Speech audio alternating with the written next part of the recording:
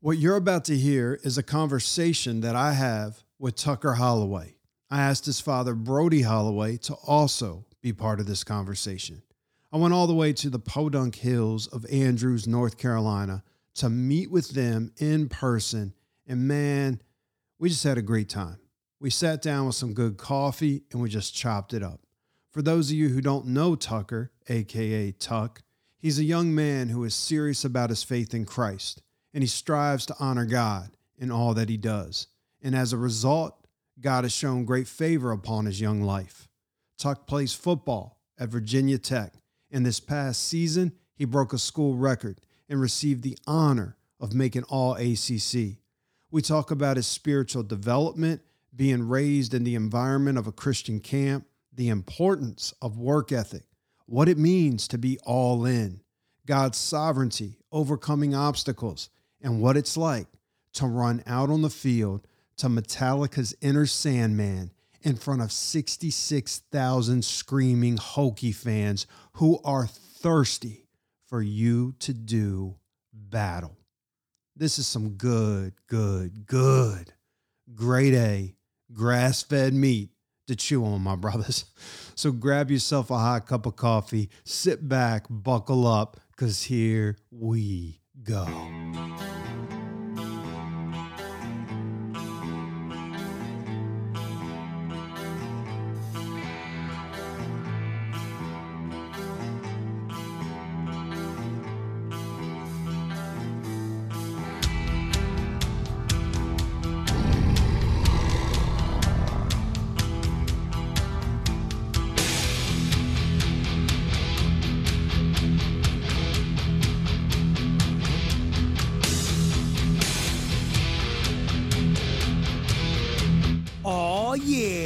Y'all know what time it is.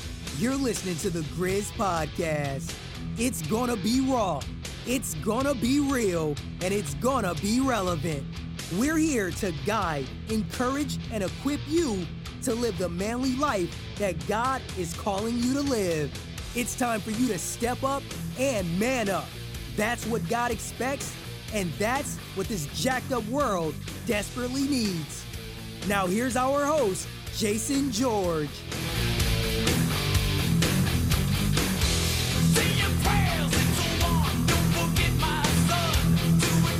You're wild, man. Wild.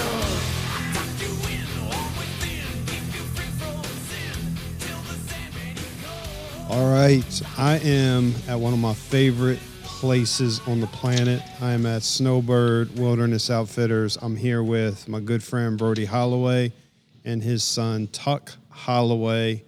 And hey guys, thanks for having me, man. Appreciate you having us. Yeah. Yeah, it's a little colder here than the low country. It's getting ready to get real cold. It'll be like 7 degrees the rest of the week. I woke up this morning and it was 20 degrees and I was like, my gosh, like it's where I'm at in South Carolina. That doesn't happen. That's Arctic weather. So what's going on, man? What's the latest down here? What's exciting? You guys are on Christmas break. What are you going to be doing? It's good having Tuck home. You know, he hadn't been home. He early enrolled. I know we'll get into that. He early enrolled last January. So, a couple of short 2-3 day breaks, maybe 2 of those over the last year. Mm-hmm. So he's home now. And yeah, so we're going to go camp. We do an annual trip the week before Christmas, and we camp on this mountain property. It's private, but the guy lets us camp, and he camps with us, actually. It's going to be single digits at night. We're going to camp and hunt. Oh, really? What are you hunting? Deer and hog. Oh, sweet. Mainly white-tailed deer. Cool. But occasionally we'll kill a hog down there. Are you in like a canvas tent? Like when you say No, we don't sleep in a tent. No? Mm-hmm. Under the stars. Really? Mm-hmm. By the fire? Mm-hmm. Yep. That's all you need? Okay. It's going to be cold, but it's going to be fun. Yeah. Cool, man. How far do you usually hike in when you're deer hunting, that kind of environment? Is it miles, like, get in there? Sometimes. Yeah. Definitely can be.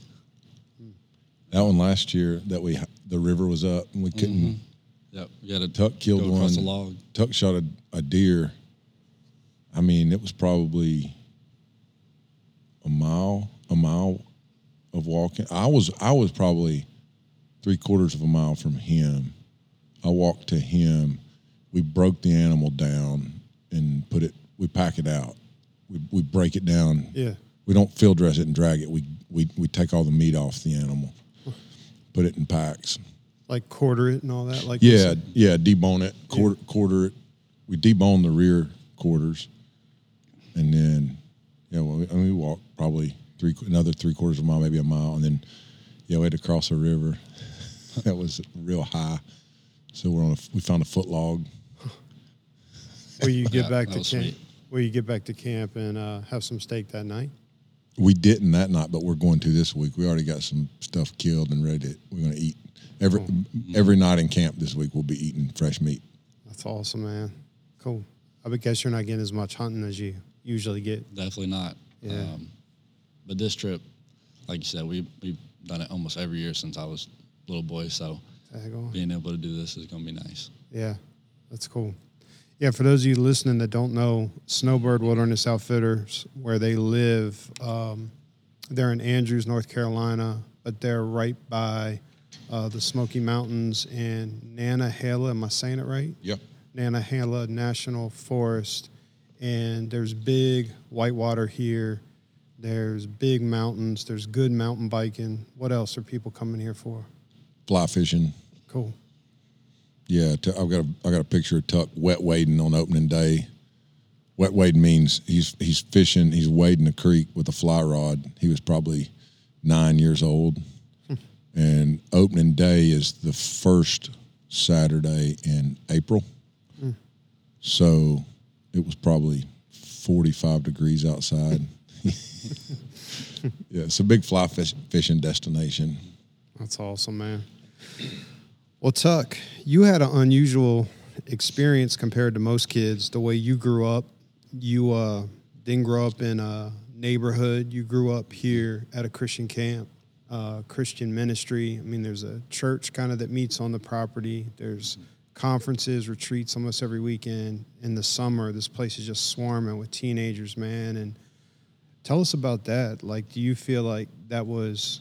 You're thankful for that? That was a good environment? Or do you feel like, I don't know, you wish it was something else? Yep. Just like anything, I think it has pros and cons.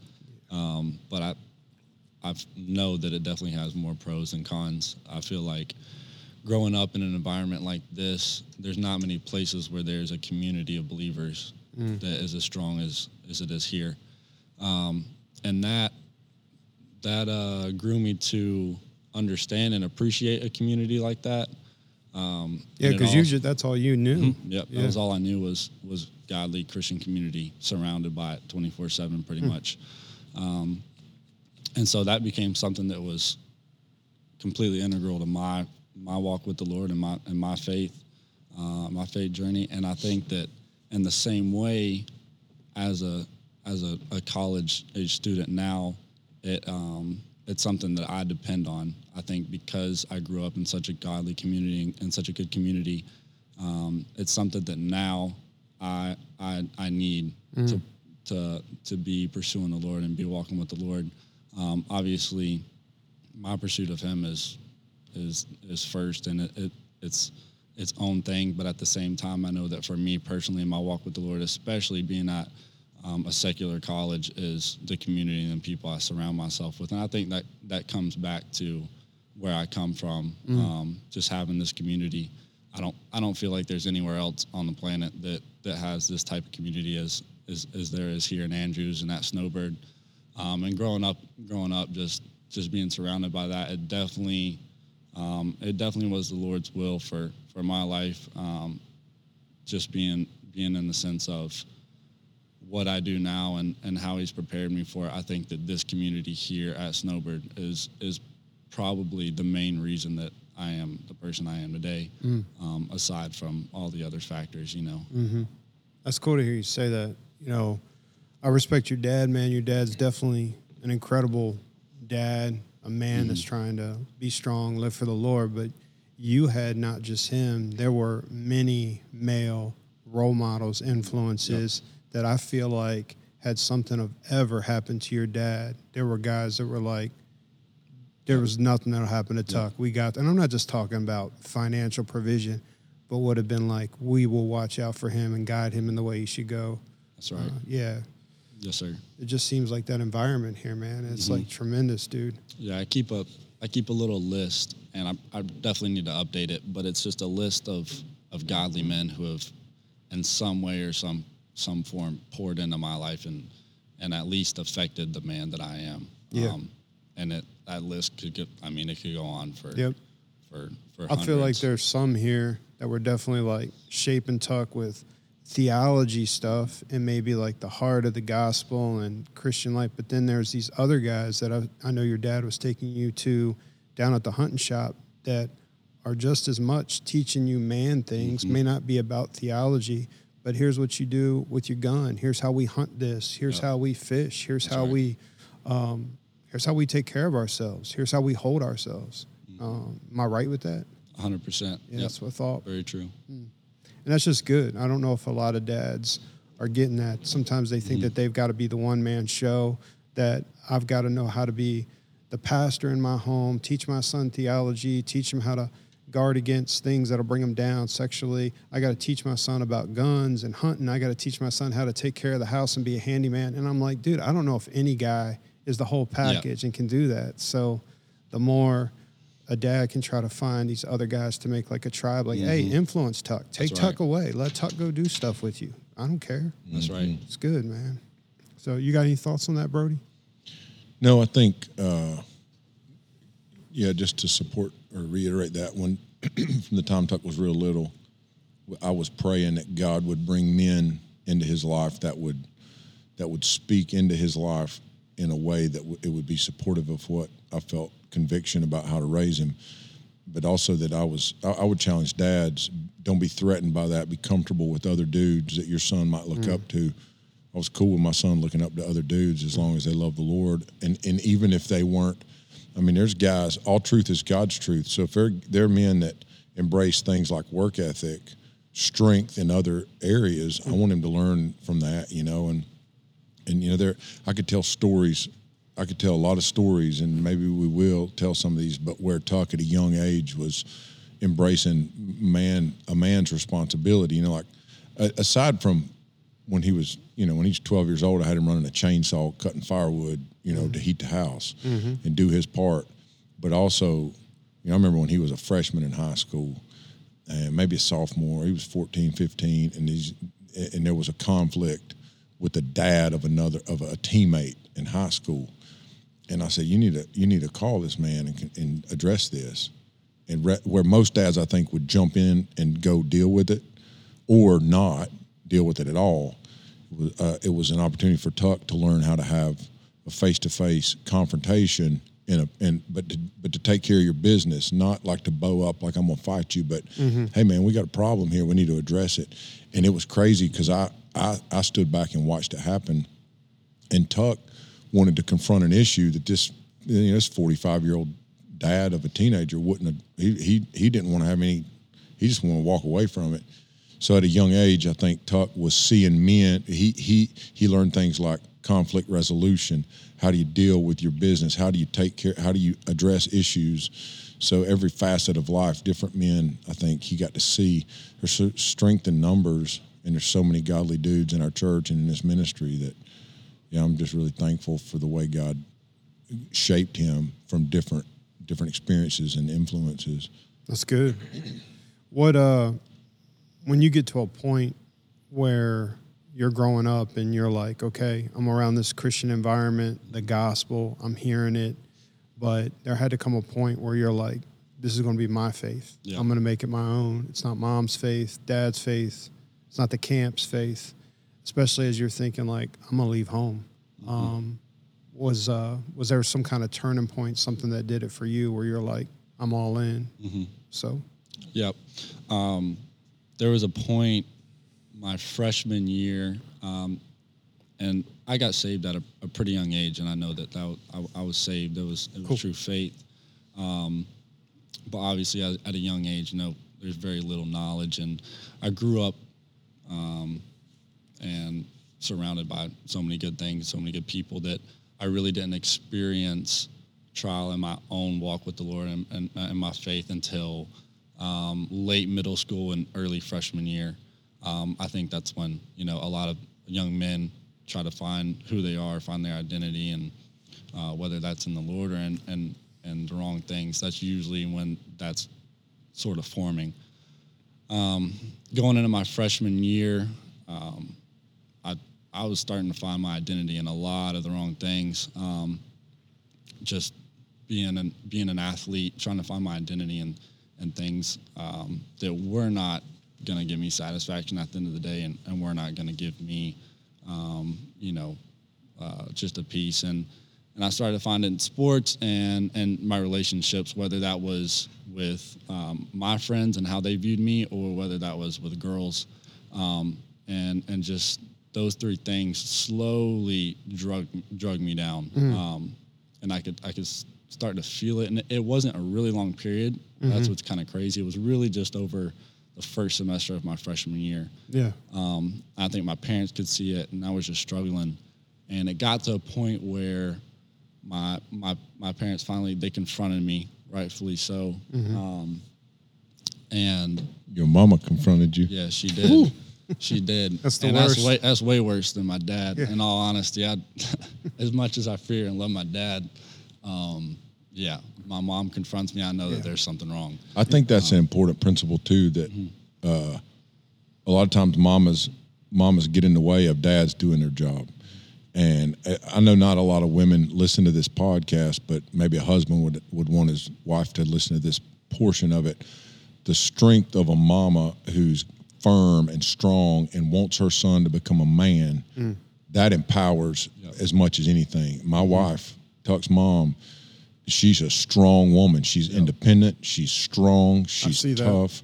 And that's critical, because I feel like so many women disable their son's maturation, or they enable them to have a prolonged adolescence, because they selfishly draw from it makes them feel better to be babying this kid. And she's a loving, nurturing mother, but she's hard on Tuck. That situation he's talking about, I remember it was intense. Yeah. And she dealt with it the right way. And it more so, the coolest part about that was after the fact, in the middle of it, it was all hard and tough for me, and kind of I had some anger towards the whole situation. But after the fact, looking back and seeing the fact that, oh no, she really loved me and she wanted what was best for me as far as my personal walk with the Lord, and what she knew was going to actually bring satisfaction in my life, because that's not what I had at that moment. I bet she was praying for you like crazy too. I know that a lot of times when there's finally that conversation you have with your kid, the hard one, it may be a 20-minute conversation, but there's probably been days and weeks of prayer, like, how am I going to deal with this? God, help me. Yeah, for sure.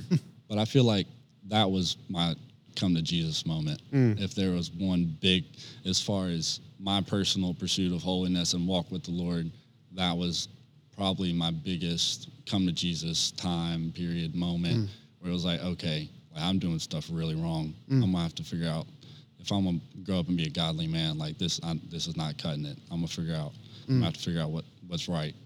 I'm glad you brought that up, man, because I was thinking how so many times it's easy for me to do this with a men's podcast, like the spiritual formation of Tuck. Who are the men? Yeah. And yet here's mom who's like, I'm trying to raise a man. Yep. I've got my husband, but I want him to be a man. And I sense from her when I've been around her, if you were seriously wounded, she's there. She's going to take care of you. But she's also, there's a point where she's going to be like, get it together. Yep. Let's go. Right. Yep. And that's what she did. And that kicked me into place. It was exactly what I needed. But I feel like that was a point really where I started to take my faith, and it started to be my own. I started to pursue the Lord how I should have. And that was a tough process, because even though I'd been a believer for years at that point, I felt like I was really kind of starting at ground zero. But in that same sense, it kind of made the whole thing even more beautiful as far as getting to know the Lord on a personal level. And it just, through that second semester of freshman year and then sophomore, leading into, the big decisions that come with college and stuff like that, it really, that time grew me as a man and helped me to just pursue the Lord through a lot of tough times, and just to understand the sovereignty of the Lord. That's and good. The whole thing. Do you feel like after that experience that maybe was instrumental in you starting to figure out, like, I'm going to go all in with football? I really want to I want to play college ball. I don't want to just be on the team. I want to be good. I want to be the best I can be. Like, what led to that, man? Yeah.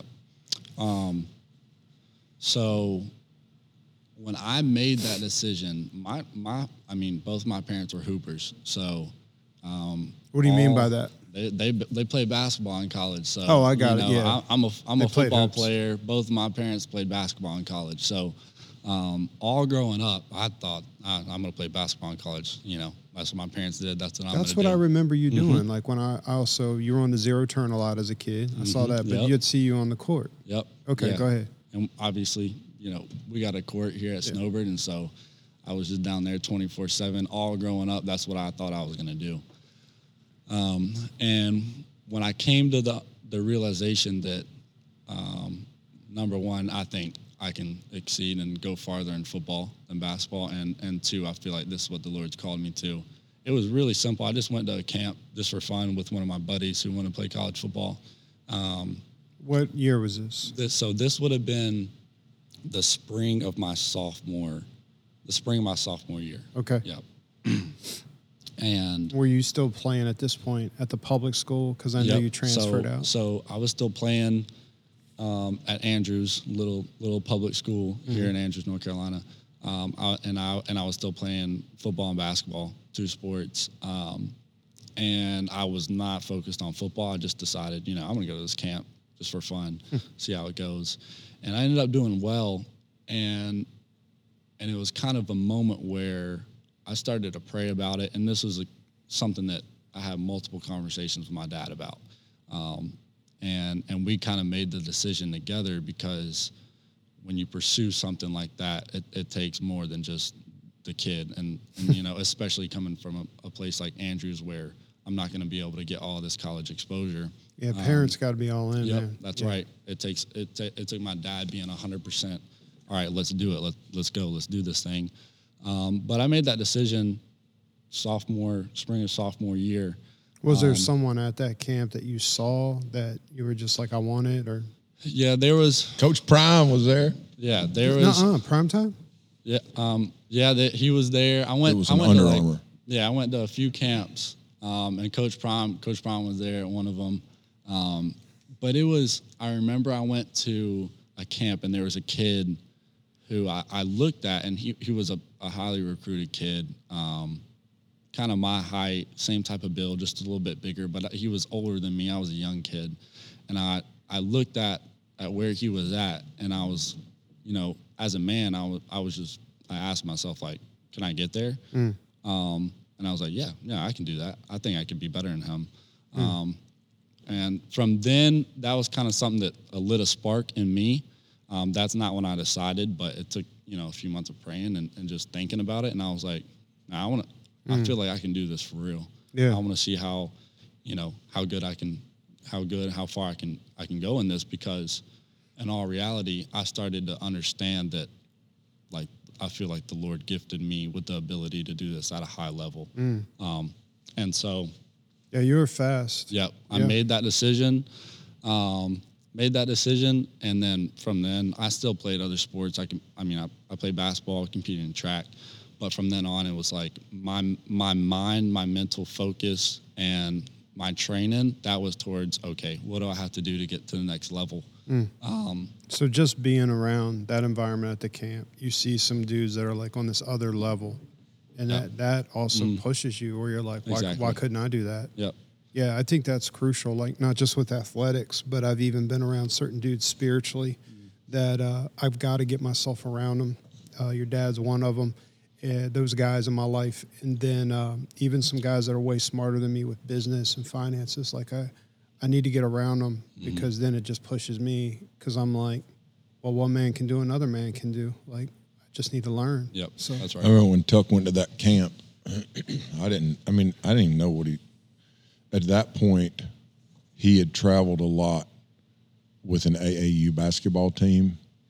And my journey, I came to a realization too late that Tuck's my height. We're both 6'2", 6'3".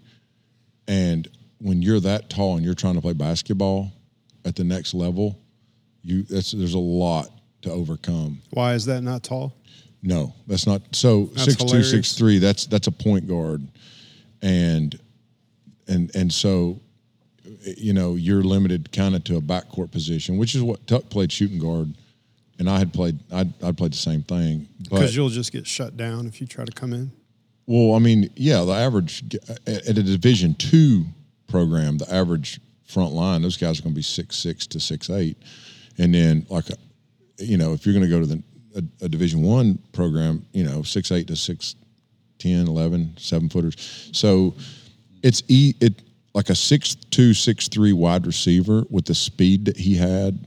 I remember having a conversation with Tuck when he started to go, hey, I think I can really do this. And I'm like, I remember two things that I don't know if you remember this, but I remember two things that I said to him. The first one was,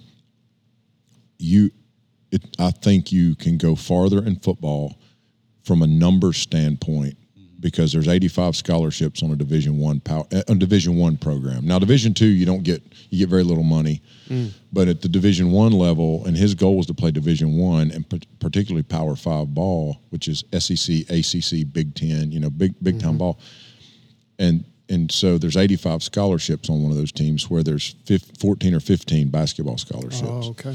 And then also a 6'2", 6'3" wide receiver. That's plenty tall. That's tall. I mean, the guys that are making waves in the NFL right now, most of them are 6-footers. You know, a lot of those guys, Devontae Adams, Devontae Smith, Jalen Waddle, like these guys, a lot of these guys are 5'11" to 6'1". And then Tuck had unique speed, and it was obvious. And what was crazy is he doesn't look fast. If you watch him in film, he's got a really long stride. And so I remember having that conversation where I said, I think your chances in the game of football, and I remember saying, I wish somebody would have directed me that way. My dad had been a standout college football player. He played at Appalachian State. But when I got into high school, my brother went and played college football. But I just loved the game of basketball, and my dad was fairly hands-off. He would come to my games, but he didn't give me any instruction, or he just knew I liked to play basketball. He just kind of let me do my thing. And I did really well. Like, really well was not good enough to be elite at the next level. And I remember as a sophomore in college thinking, I should have played football. And so I remember when Tuck came home from that camp, I said, here's the deal. When it's said and done, whatever you want to go after, I will not hinder you. I'll enable you. So I'll drive as many miles as I need to drive. We'll go to as many camps as we need to go to. I will not live vicariously through you, but I will also not hinder your success. So whatever role I need to play, I'll play it. Whatever money I need to spend, whatever time I need to spend, we'll do it because the potential's there. Now, I think you have to be realistic. A lot of guys think their kid is a next level kid, and he's not. You see it all the time. So what we did with Tuck was, after that first camp, we immediately enrolled him in an elite Under Armour camp for underclassmen, where we had some guys that I trusted evaluate his performance that day. And those guys called me. This one guy called me. He's a national Under Armour rep. He called me after that and said, hey, he's the real deal. Tuck was a sophomore. And he said he can, here's what it's going to take if you're willing to do your part. And he's willing to do his part. And I was like, Tuck's hard. Tuck will be fine. He'll work as hard as you need. Like, he's as a 10th grader, he's hard. Like, and you have to be willing and dedicated and do what it takes. But as a dad, when you say, just helping some guys out, Tuck's hard, you're referring to. He's tough. He's committed. He work ethic, grind. You're not. Nobody's going to outwork him. Gotcha. Nobody's going to get up earlier. When Tuck's in 10th grade, he's the one saying, "Hey, I want to go." Like he started in his freshman year in high school. Yeah, let's basketball. transition into this where we start talking about the grind and getting from where you were to I'm going to get scholarships are coming in. So chime in with your dad whenever, but keep going, Brody. I like what you're saying. So when he was a freshman, he played varsity. They moved him to varsity basketball, and his football season got cut short because he broke his collarbone. As a freshman, he was playing varsity ball? Yeah, so as a freshman in football, he broke his collarbone in a scrimmage. He didn't get to play, so he had to sit the season out, got healthy. They moved him to varsity from day one on basketball. And when that season ended, the day that they got knocked out of the first round of the playoffs, that night he says, "Hey, I want to go to the gym in the morning." So I had a trainer he was working with, and then I have a basketball background. So at 5 the next morning, as a freshman in high school, he's up with his bag, his backpack. He's ready to go, and we're at the school. I set up I could work with the janitor. He would let us in. He got there at 5:30. We're in the gym at 5:30 as a freshman. So he was always driven like that. Where'd that come from, man? I just wanted to win. Got it. Like, I just wanted to succeed. I think, Who helped you understand that that's what it takes? Because some dudes, they don't know.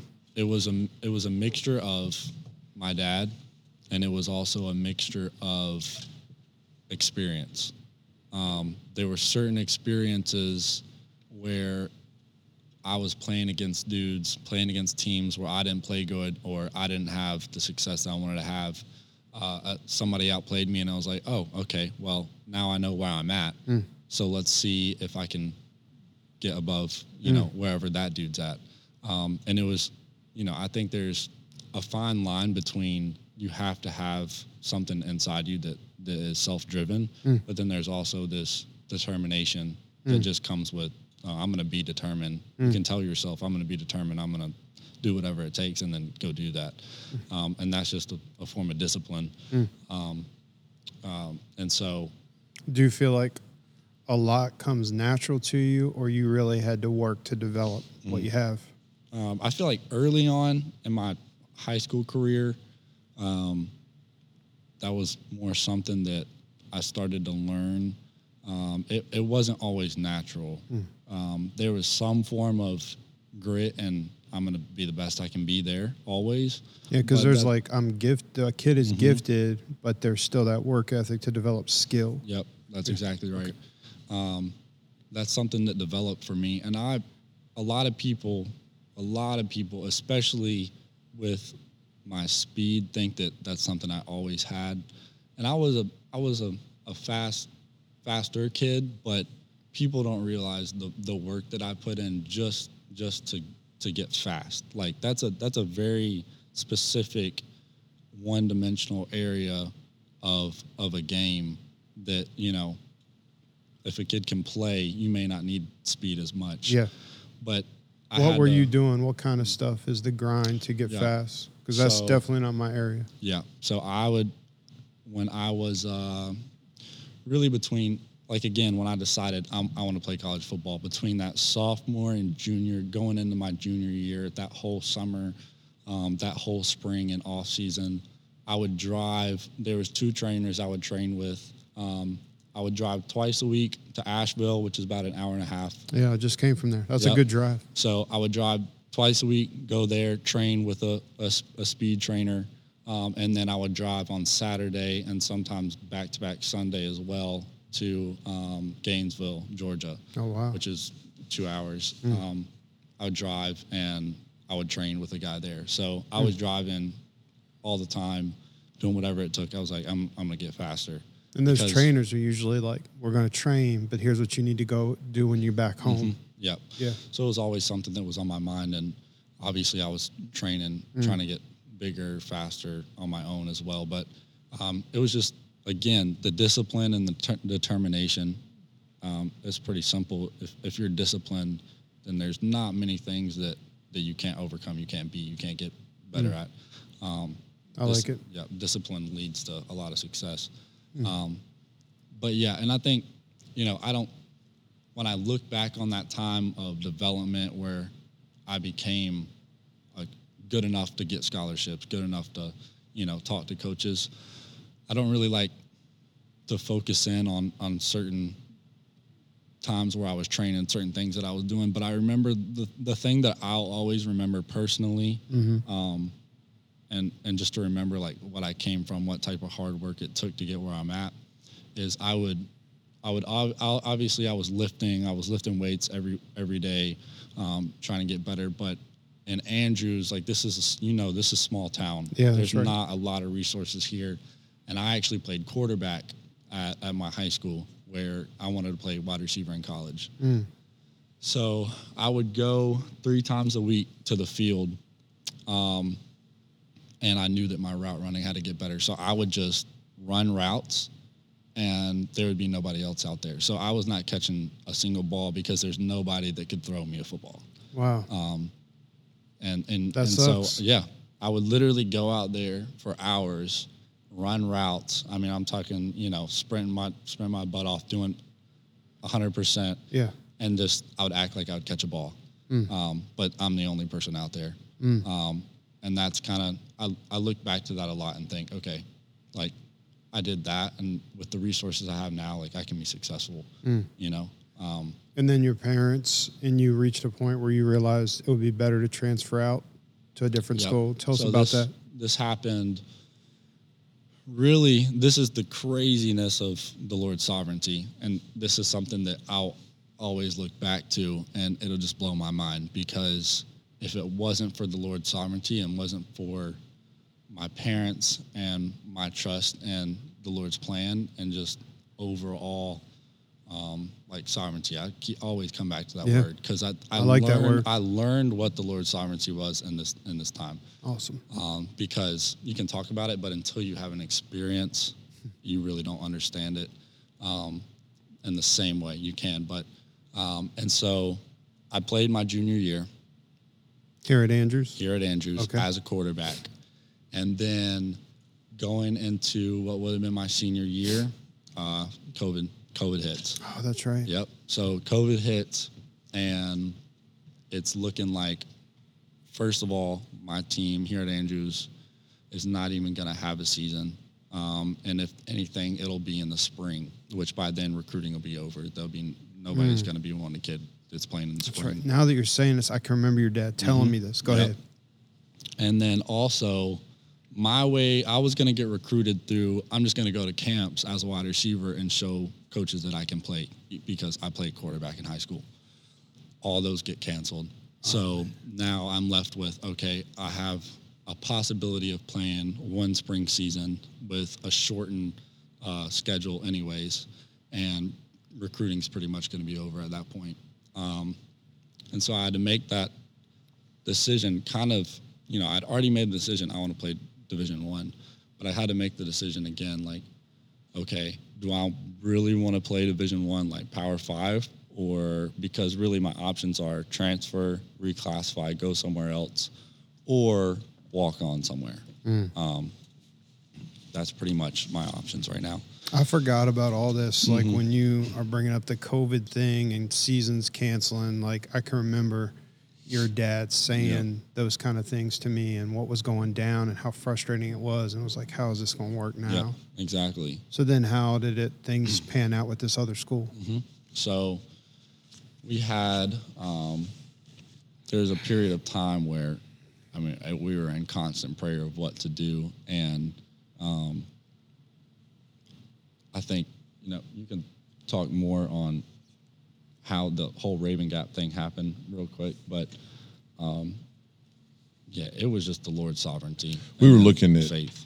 Yeah, we were looking at options because it was looking more and more like there was going to be no season in North Carolina, and if there was going to be one, it was going to be second semester, and it was going to be a limited season to conference games only, which would have been 6 or 7 games. And colleges would have already by then. So the way the college recruiting cycle works is the bigger, better programs typically get commitments from kids earlier. So your spring of your junior year and the summer before your senior year, that's kind of the window when most kids are going to commit. Mm-hmm. And what that means is they're going to verbally commit to the program. And then the first signing day is December of your senior year. Mm. So you can sign in December or February of your senior year. And the December date was our target because if you sign in December, if you have enough credits to graduate early, then you sign in December of your senior year, and then you can early enroll and go through the winter program and the spring ball program, spring training so like for Tuck at Virginia Tech, if he could get there in January, he would have a semester under his belt before the first season. Mm. And so all of your big recruiting there's so many NCAA regulations. Your sophomore to junior year, you can't go on like official visits. There's just, so the spring and summer of your junior year is critical. Well, COVID, the NCAA basically got put on pause. They weren't allowed to recruit in the way they had typically recruited. So we had several recruiting visits lined up for the spring of Tuck's junior year. A couple things were tough. One, he was having to play quarterback in a triple option offense at a small high school, and he needed to be a receiver. So he's going to camps as a receiver, but then on Friday nights he's playing quarterback because typically in a small program they're going to put the best athlete at quarterback. Yeah. And then how do you develop a highlight reel off of that? Yeah, so we were literally we'd go out and take a camera from here at camp. We'd take one of our media guys and go out, and I would throw balls to Tuck while he would run routes, and we would make homemade route running videos. Does he suck as a quarterback? Definitely not the same as even a good high school quarterback. But so you're doing the best you can, though, man. We worked with what we had. Yeah. So, I mean, I got a 40-something-year-old arm. Yeah. It used to be decent, but, I'm just messing with you. And then, so what we end up doing, it's funny, what we end up doing is going, okay, I can't throw him any deep balls. He's too fast. So then we got a couple of ex-D1 quarterbacks, and they couldn't throw him the ball because he's outrunning. Guys would misinterpret his speed. So we're trying to make a homemade video. I got this guy that was a quarterback at Western Carolina. He's probably late 20s. And we go out to try to film, and the guy keeps underthrowing Tuck. And because Tuck's so much faster than he looks. Yeah. So we're just making homemade videos. Yeah. And so finally it's like we were talking to the wide receiver coach at a really elite Division I program who has won national championships in the last 10 years. And the guy says, man, Tuck's got a lot going for him, but I have no game film of him playing wide receiver. Mm. And we don't want him as a quarterback. And because he wasn't a Division I quarterback, it's not he's in the wrong position. It's not his thing. And so we lost those recruiting visits where he was being recruited as an athlete. That's a thing where they'll recruit you not for a position, but as a general athlete. Mm-hmm. And they might use you as a cornerback or as a receiver or whatever. And so then we lost all those visits. The NCAA said, nope, no visits. And those weren't even official visits. Those were like what they call a junior day, where you go in and you kind of showcase. It's like an elite camp for that program.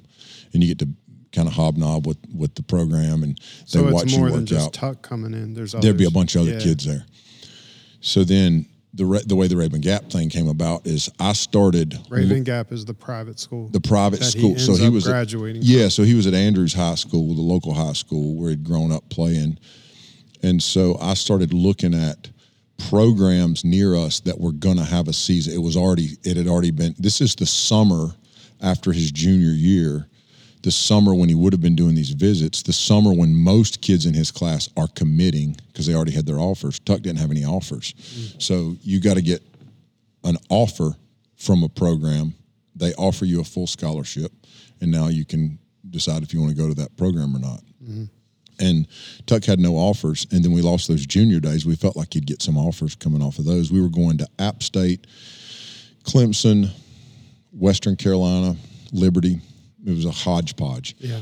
We lost all of those. So then we were going to do one a weekend. so we went to a training facility in Fort Lauderdale called XPE Sports that spring. They train pro players to get them ready for the draft. They train college players to get them ready for the draft, and then pro players in the off season. It's a speed development place. And so, how did a high school kid get there? Because he had done well at the Under Armour camp. Okay. And a connection through XP. He was like, you need to come down here and train for a couple of days and get evaluated. And so coming out of that was another confidence builder where it's like, yeah, I can do this, you know, for Tuck. Yeah, I can do this. I can play at the next level. So then I called the guy from that we had trained with, and I said, okay, here's our dilemma. North Carolina may not even have a season. Tuck has no offers. He's going into his senior year. So what you end up dealing with is if you don't have offers your senior year, then you're looking at FCS programs at best. So that would be Western Carolina, Elon, Gardner-Webb. These are smaller programs, Wofford. So, which is nothing wrong. It's good ball, but it's not what Tuck's goal was. And so then you got to go perform your senior year to get those offers. Well, we weren't going to have a senior year. If we were, it was going to be in the spring. Everything was just crazy with COVID. So I looked at we talked about it, and I started looking at programs, and Rabun Gap was a program in Georgia, and they were going to have a season. And then another program in Georgia, and then another one in North Carolina. So North Carolina's independent school division was going to play, and that's all your big prep schools that a lot of Division I players come out of, boarding schools, prep schools. And long story short, the Lord opened the door for him to go to Rabun Gap. Is Rabun Gap, Georgia, you said? Yeah, it's an hour and 15 minutes from here. Okay. And we drove over there and met with they had just hired a new coach from a place called IMG Academy. That was his background, which is really elite. And he already was aware of Tuck, had seen his film, knew who Tuck was, and he was quick to say, "Yeah, we'd love to have you." But then it's a $40,000 a year school, so we need financial aid to get him in there. And the Lord opened the door. I applied for a scholarship. We got 80-something% of that covered in a scholarship, an academic scholarship. Crazy. Yep. So that's, Tuck's diligence in the classroom paid off. And so he was able to go and it cost us, I don't know, $4,000 or $5,000 for that year to get him there. But long-term investment, worth it. But then you got to do your part. You're going to have to commute because it's a boarding school. But to be a boarding student, the price goes up $20,000 a year. Oh, man. And they don't have space. And it's a COVID year, so if you're bored, you can't leave campus. So you're going to drive back and forth. All this is happening in about a 2-week window. Are we going to pull the trigger? Are you going to do this? And Tuck made the decision to do it. And so that fall, but in order to do it, he reclassed. He went back to, dang it, I got to go get Mo. Yeah, go ahead, bro. He's got Mo is one of his kids, and I think he forgot he's got to pick him up at school. That's all right. I'll tell you what we're going to do. We're going to take a quick break. I'm going to go refill my coffee, go to the bathroom, and then we're going to pick up the story. All right, sounds good.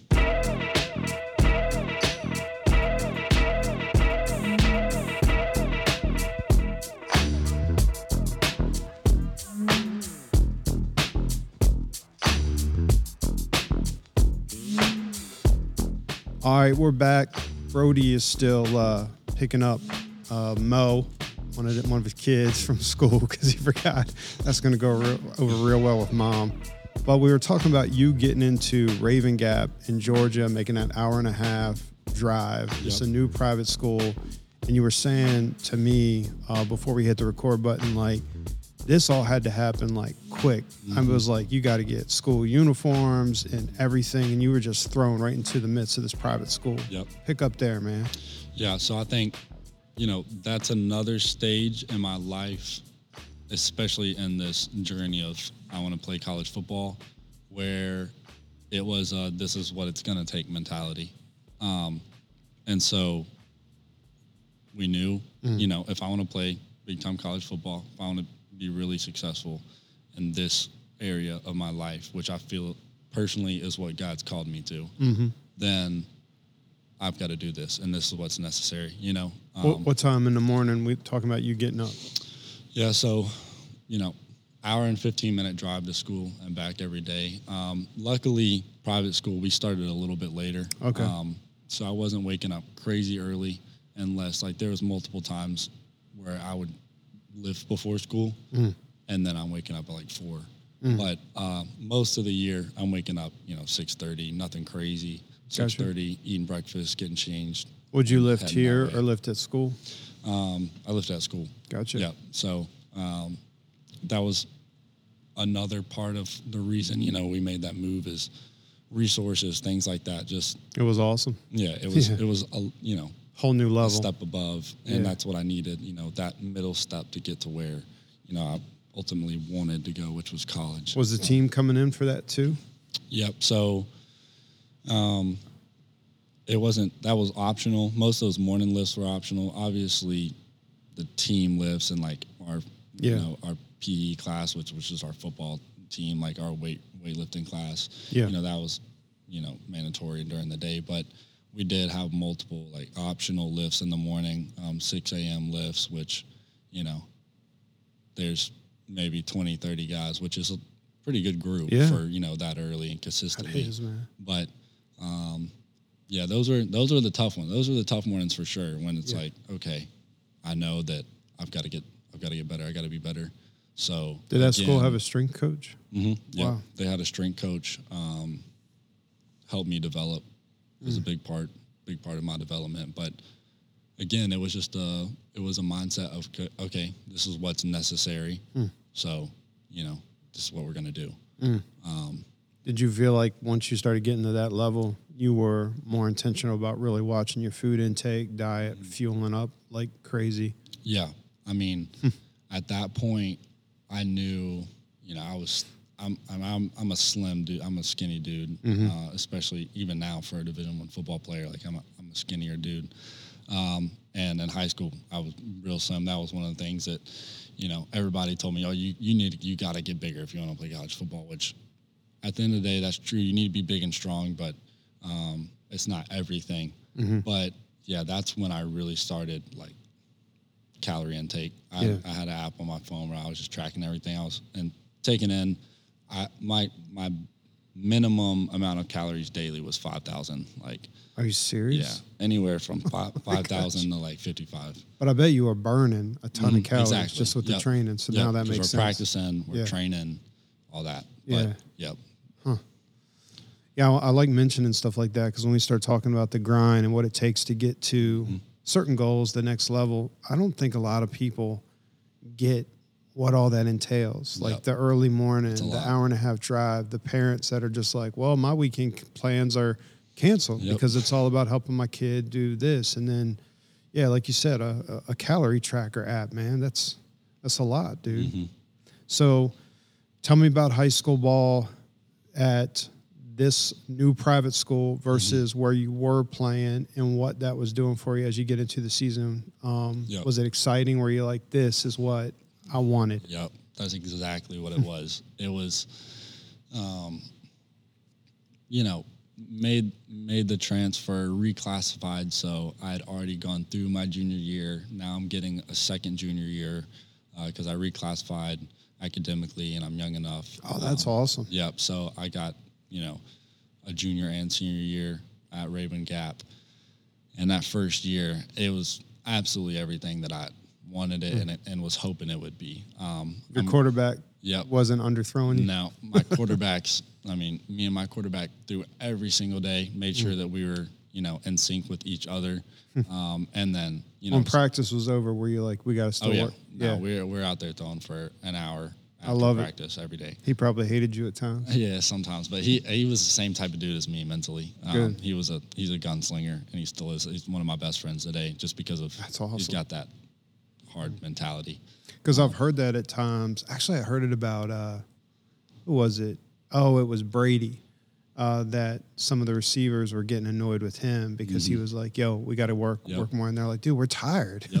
No, like that's what I love that about my high school quarterback.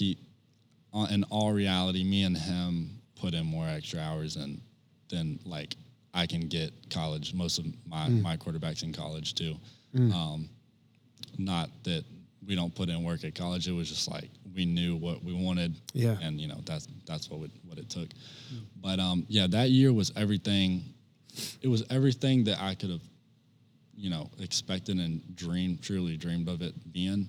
And that was awesome for me to see, because it took a lot of faith to make that decision and make that transfer. Yeah, because you don't know how it's going to work out. You're like, clue. I think I'm a receiver. Yep. Exactly. Yeah. And it was, it came down, like I said, to the Lord's sovereignty, where I got to a point where I told the Lord, I was like, all right, I'm going to trust it. This is your plan for my life. I even remember, I like wrote myself a note, and I even posted it on my Instagram. And I hadn't talked to any coaches at that point. Like, this is before the transfer. And I literally said, I am going to play college football. And I said, I'm going to do that because I trust that it's the Lord's will for my life, and that he's blessed me with the ability, because he wants me to use that as a platform for his glory, I don't think there's anything wrong with that. I think sometimes when something's in your heart, unless it's something sinful, and you're like, this is what he's given me the ability, I'm going to go for this. But you always pray, like, if it's not, guys, shut the door. I mean, obviously he can shut the door, but if not, let's do this. Some guys are sitting there going, I don't know what God's will is. I'm like, just step out, man. Yep, that's right. And it's kind of crazy, because until those decisions and moving to Raven Gap, I never really faced a decision or a scenario where it was like, okay, Lord, show me, either open the door or shut the door. And my dad came to me, and another guy in the community came to me, and he was like, hey, man, the Lord's not always going to close or open a door. It's not going to completely, it's not going to completely be one thing or the other, because the Lord's going to, as a man, you're going to have decisions that you're going to make. Yeah.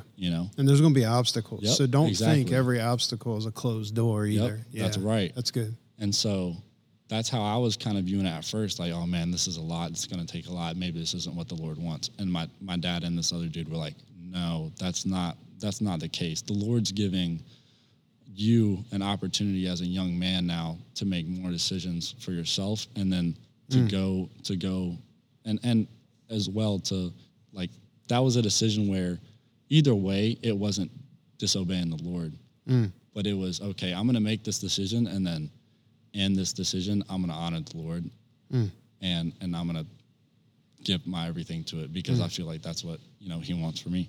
Yeah.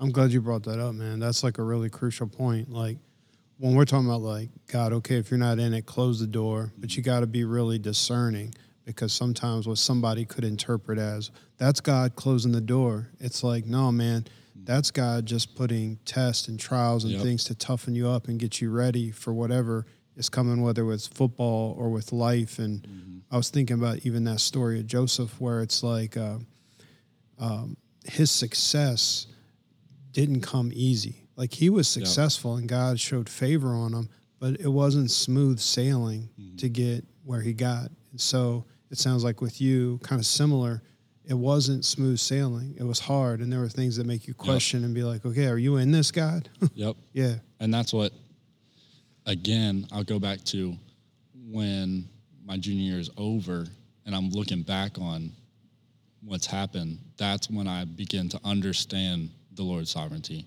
Got it. I knew what it was, and I'd heard the word, I'd heard people teach about it, but now I'm seeing it play out in my life. Got and it. It's like, oh man, okay, now I can. It just boosted my faith and my understanding of the Lord's sovereignty, and which led to the future and making decisions as far as college decisions, stuff like that. That's good, man. Well, tell me about your junior year season versus your senior year season. What started popping your junior year that would have got some colleges looking? Yeah, so I got all my offers between, right after my junior season, that spring semester and into the summer. Okay. Because like my dad talked about, that's when the recruiting process happens. So you knew that junior year you had to really perform. Mm-hmm. Okay. Yeah, exactly. So, performed well my junior year, played well. It was everything that I. What was your season like for the team?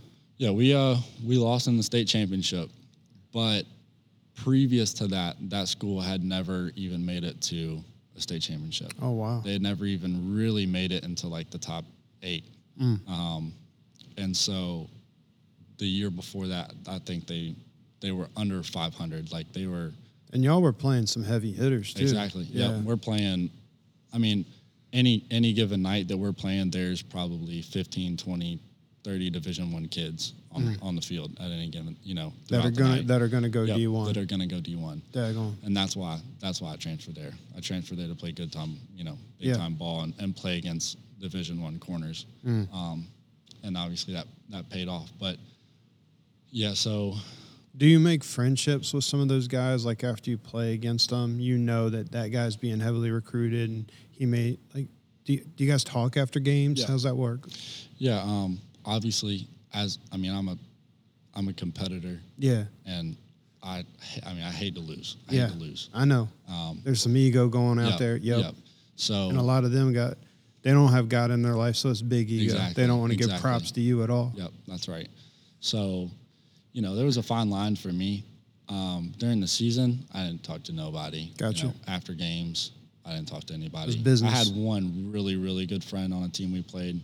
I would talk to him after the game. But, other than that, I'm here to win. We're winning the state championship. That's my goal. Yeah. Until the season's over, I didn't really talk to any players. During track season, we'd see each other, we'd chat. But, gotcha. At the end of the day, we all got the same goal. Mm-hmm. So, there's a common goal there, but at the same time, I'm a competitor. My job and my goal, what I'm going to do is beat you. So we didn't talk too much. Yeah, because word will spread too. If sometimes if they're like, oh man, Tuck's overly friendly, and that could be perceived as he's soft. Yep. Yeah. So they need to know I'm about business. Yep. Yeah. That's when right. the season's over. Yep. That's we right. can hang out. That's exactly how it works. Got it.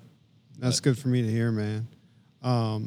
Then did offers started coming at the end of your junior year going into the spring?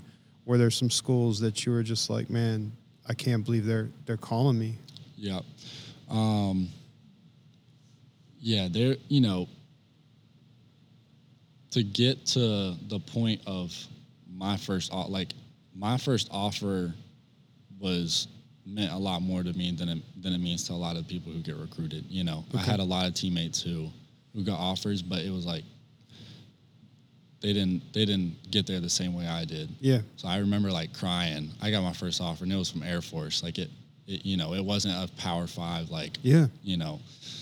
big time school. Yeah. And I remember just breaking down and crying, just thinking about what it took to get there. That's right. It's my first offer. This is years. We're talking about years and years worth of work put in just to this one moment.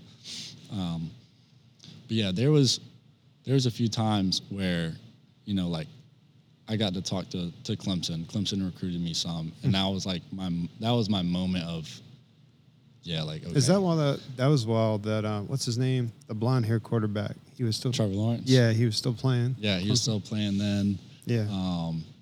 That's big. Clemson football, man. Yeah, it's elite. That was one of those moments for me.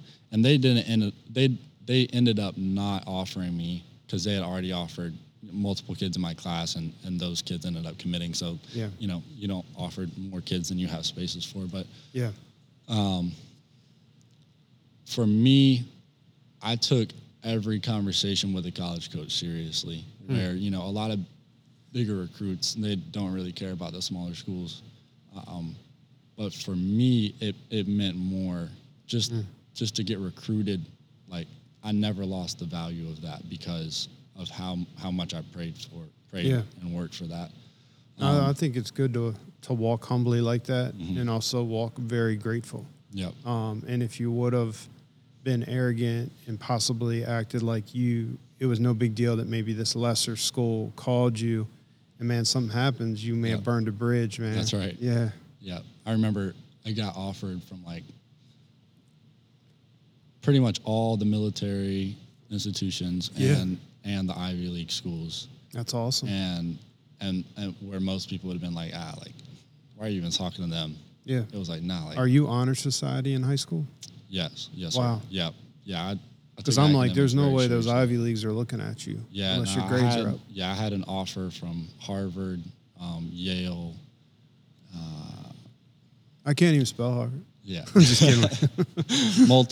multiple of those schools. So that was Sweet. that was a cool accomplishment in itself, just Yeah. being able to be recruited by them, you know.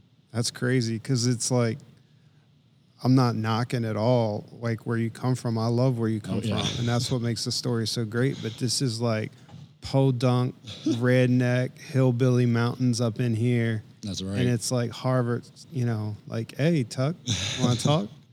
Crazy, Pretty man. crazy. Yeah.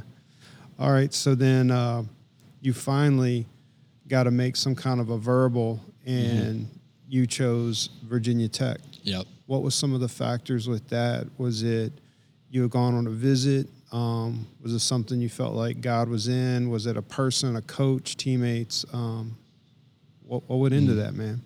Well, first of all, what's crazy about the whole commitment story for me is I committed in the summer Okay. between my junior and senior year. All right. I committed. I set a date, and I pretty much stuck to it early July. And I committed, and then mid-season, the entire coaching staff got fired. At Tech? Yep, at Tech. And so I pretty much had to go through the whole thing twice. I never decommitted, but I opened up my recruitment. I talked to a lot of schools. And when it came to I'm sure signing, it scared you, man. oh yeah, it was that. So that's another stage in my life where That's what we were where I had to talking trust about the is Lord. God Yep. closing a door. Yep, Yeah, that's okay. right. I could have taken that, and it could have been like, "Oh, this is the Lord telling me, you know, this isn't for me." It's another obstacle, man. Yeah, but anyway, so kind of go back to the start of it, and then just kind of walk through it real quick. Yeah.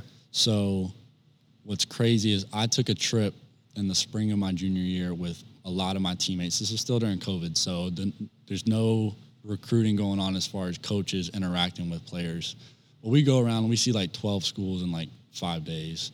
We're just driving all over the place just because a lot of these kids that I played with hadn't been on visits, so we're just getting out to try to see schools at least.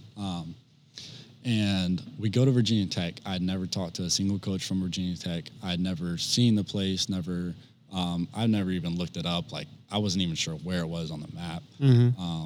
And we go there, and I remember we got back from that trip, and I told my parents, I was like, dude, Virginia Tech was nice. Like, I could see myself going there. And at this point, like, no interaction with the coaches. And I was already being Yeah, recruited. Blacksburg's awesome.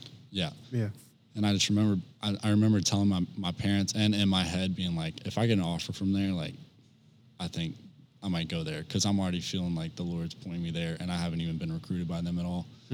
So it was pretty cool. That happened, and then probably a month later, it would have been, I get offered from Virginia Tech. And from then on, they were a front runner for me. There was a few schools that were just the whole time. But I take my visits. Like, what Virginia Tech? Give me two others Yeah, that you were seriously so- considering. So at first, when I committed in the summer, my top two were Virginia Tech and Iowa State. I thought that was, Yep. yeah. And I only have good things to say about Iowa State. That's when Brock Purdy was there. Brock Yeah. Purdy's the man. Yeah. Like, you talk about someone who loves the Lord and who made a massive impact for the Lord in college. Like, Wow. look at what that dude's impact did at Iowa State, and like it's still, And they're just that's still tough, there. man. Yep. That's a tough program.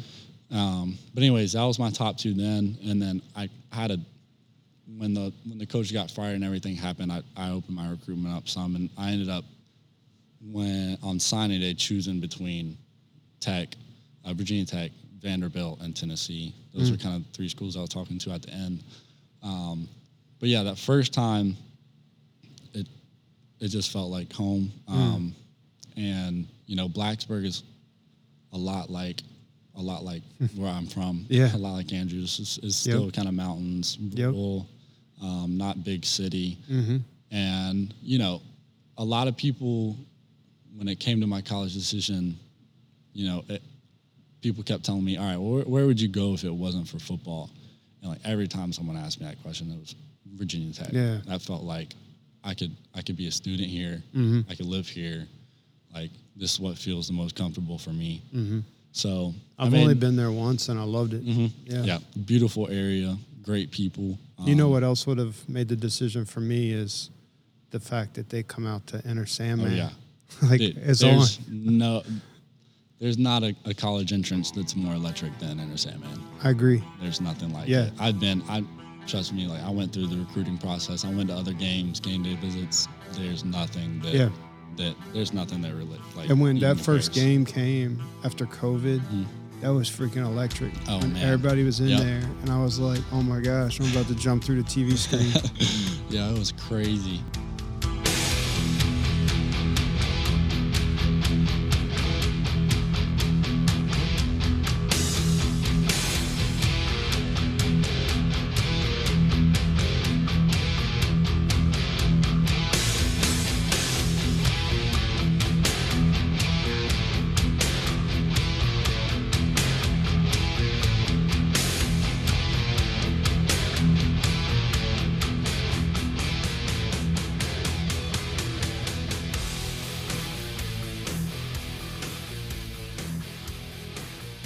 Anyway, so I made my commitment.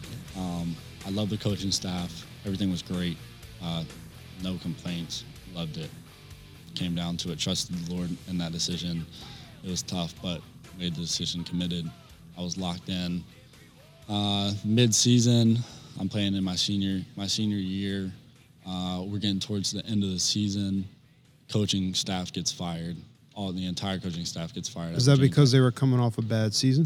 Yeah, they had been there under that head coach for like 5 or 6 years at that point, and they weren't doing bad, but they just weren't trending. And they cleaned house like everybody. Everybody. They only kept 2 coaches. Daggone.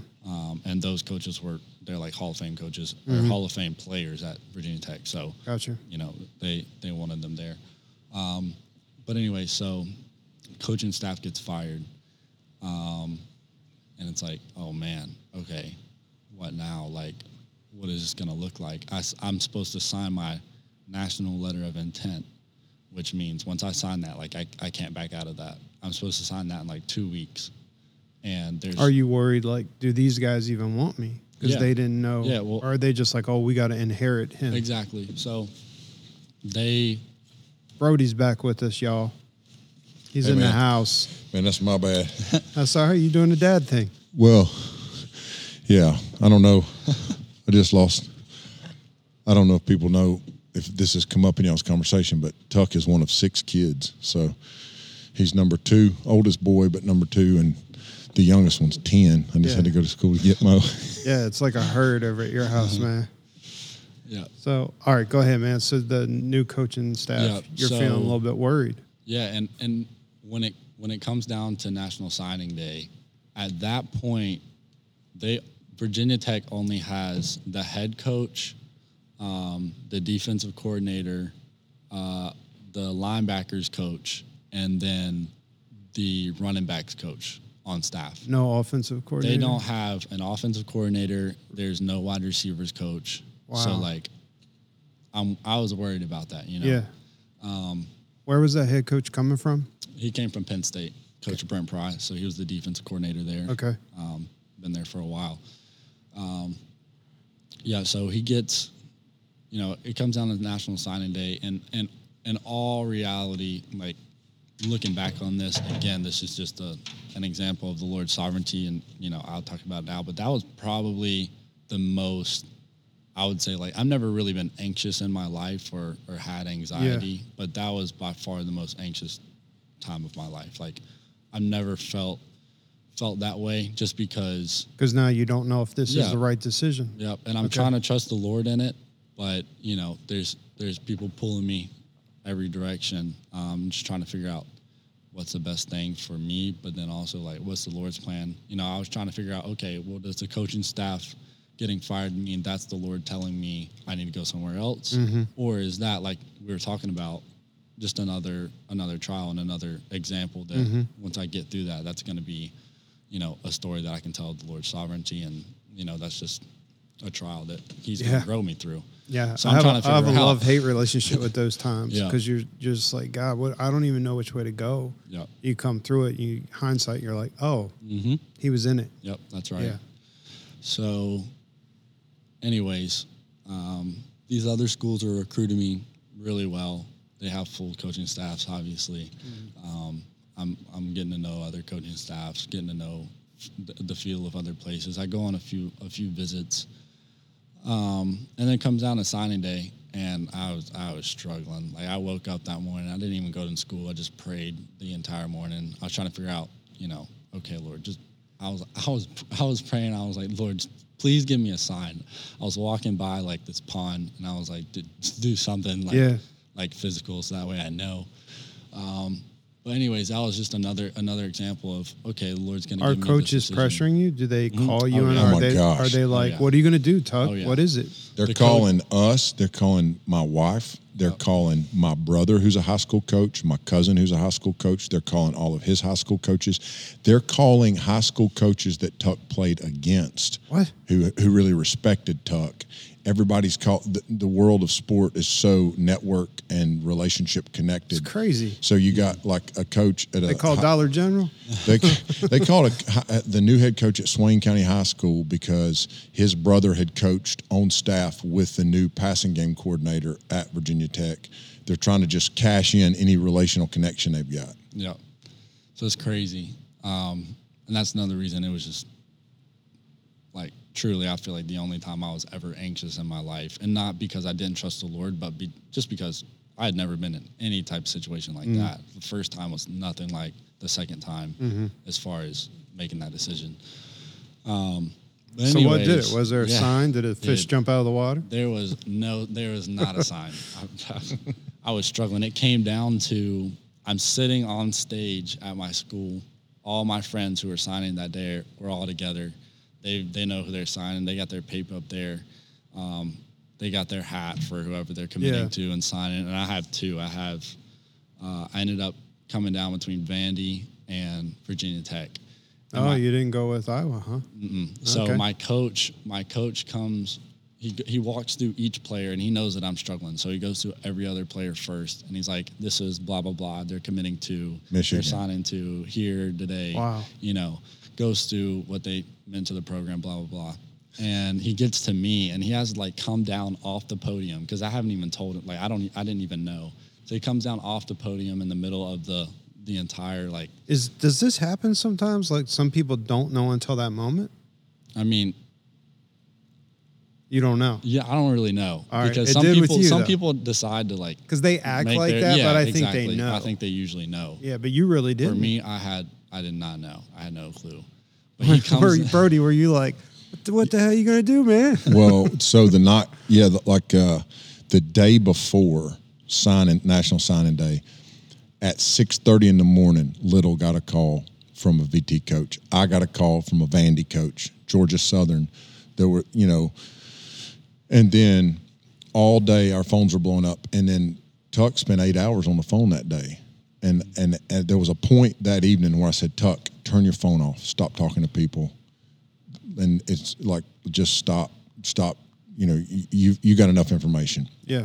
And that's not Tuck's personality to be on the phone all day That's right. and all that. That's It right. had to be annoying. All of us, he's like his mom and I, where we all require a lot of solitude and personal time, right. And It's my people. he had spent 8 hours on the phone. I had spent probably 5 hours on the phone. Little had spent 2 or 3 hours. His mom spent 2 or 3 hours. But that morning, when we were driving over to the school for the sign, you've got 6 athletes up there signing. From the same football team, you've got a Michigan commit, a Minnesota commit. There's Tuck. There's an edge guy going to Vandy, so that's pulling Tuck towards Vandy. And those guys all knew where they're going.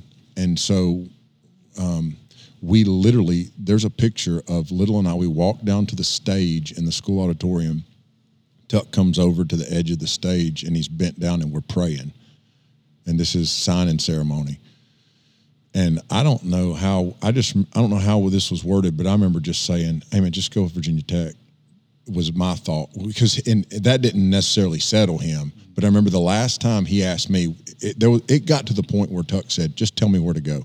Yeah. And that's not like him. He's like, just tell me where to go. And I said, well, there's no clear reason to. We walked through all of this last summer when it was down to Iowa State and Virginia Tech.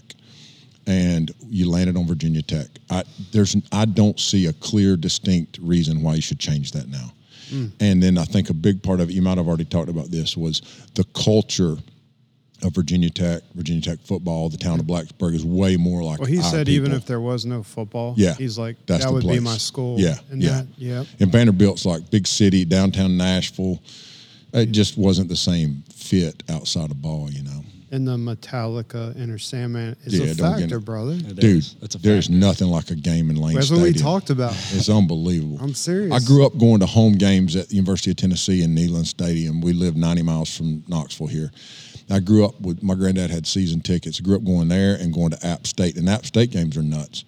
There is nothing like a Neyland, That's why like a Lane Stadium home game in Well, Blacksburg. even through the TV screen, I believe that. You feel that watching it. And When I mean, Tuck- a good thing I didn't show up on that signing day because I would have been like, Tuck, it's real easy. And I'd have cranked it. when he ran that 90-yard punt return back mid-season, the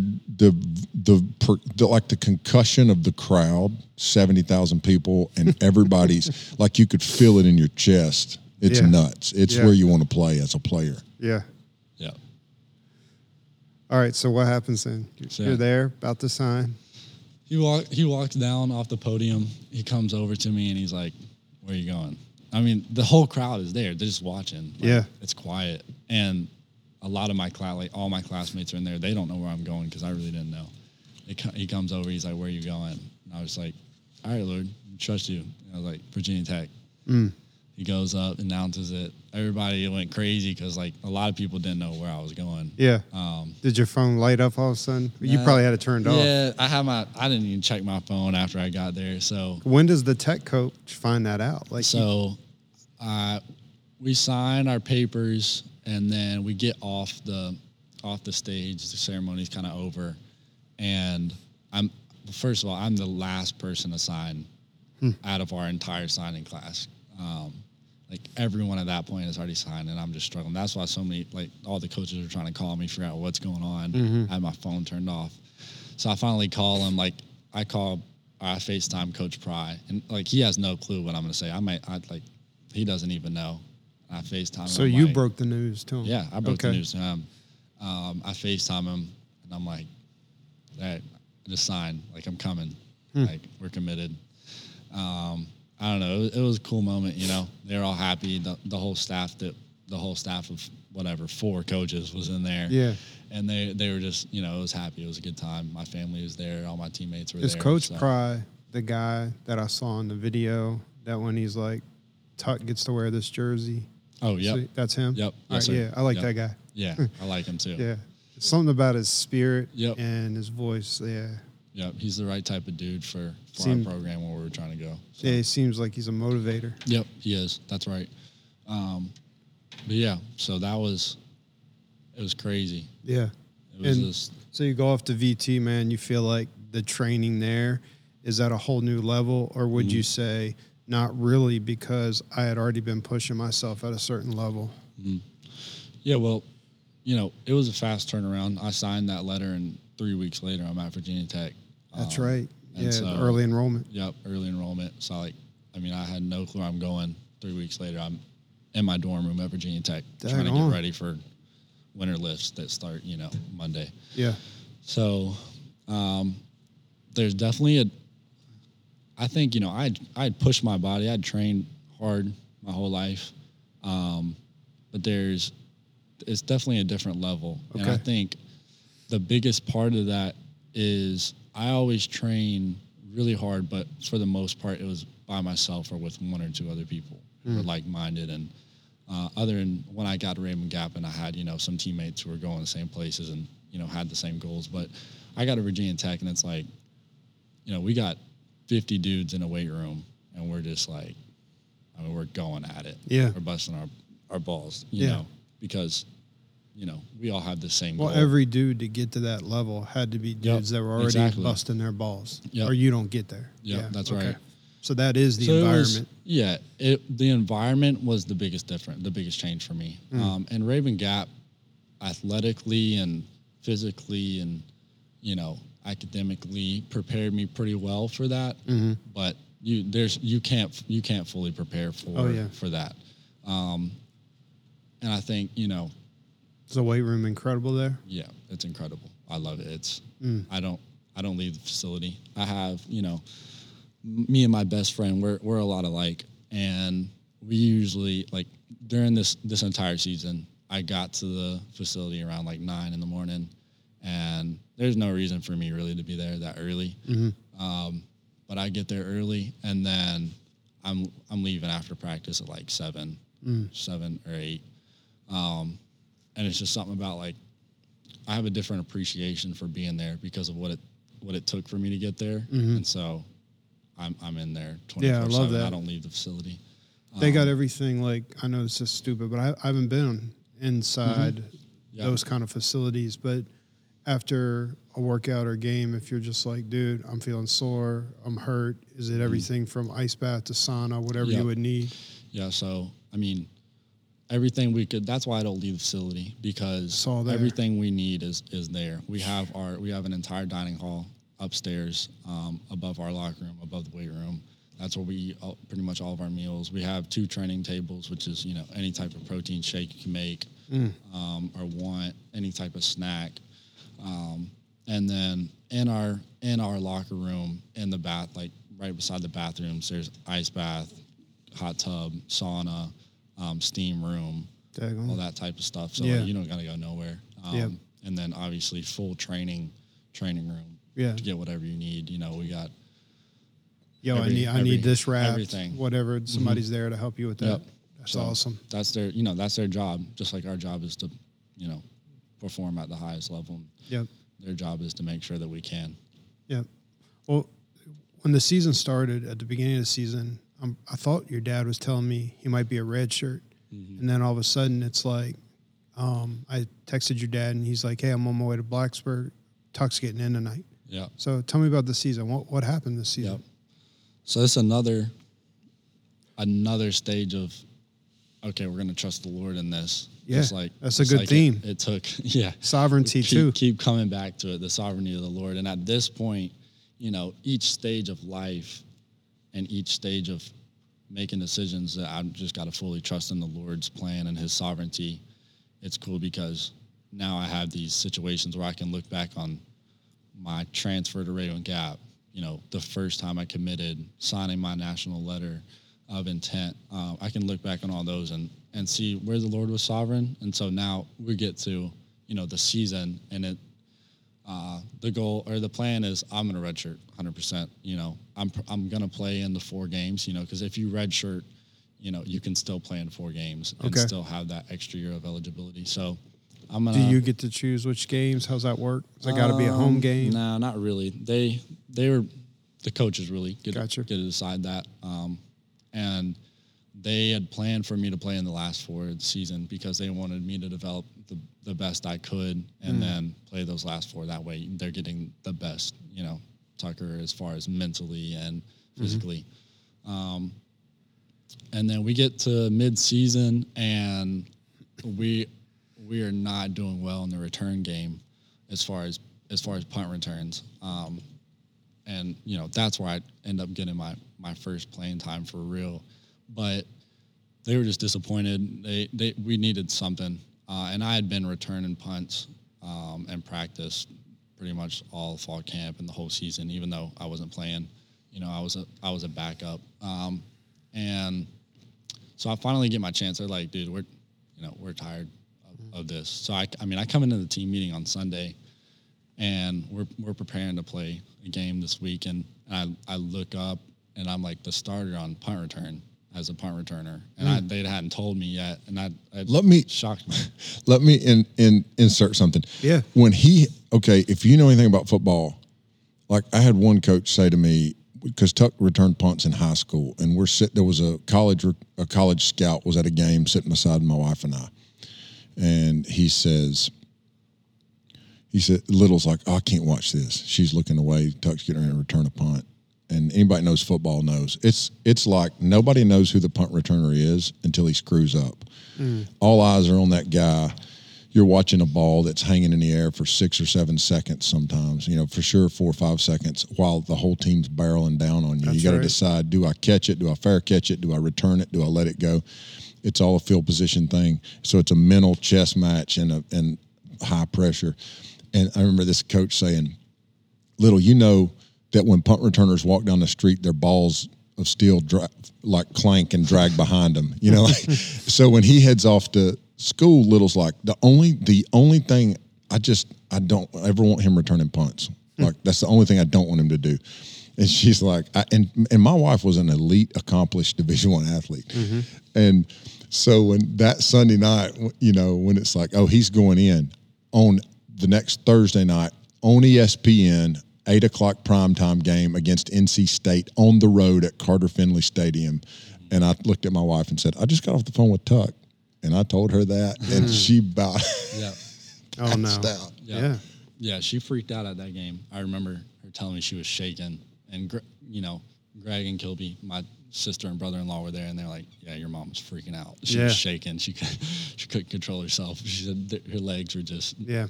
But anyway, so I mean, I get the opportunity to return punts at NC State.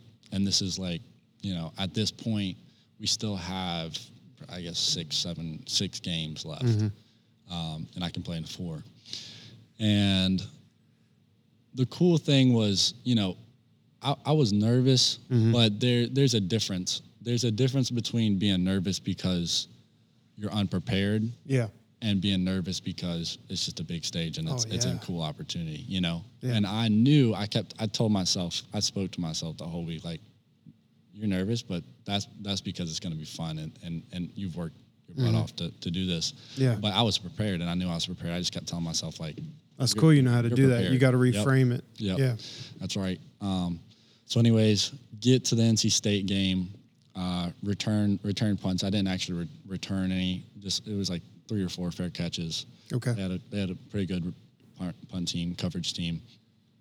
But I mean, I do well. At that point, even I felt comfortable out there, and the coaches liked it, just because even the dude we had out there before, even when he was fair catching, it didn't look very natural. And, you know, they just felt secure with me out there, and they knew I caught hundreds and hundreds of punts throughout the year. So people underestimate special teams all the time. Yep. It's a game changer if it goes wrong.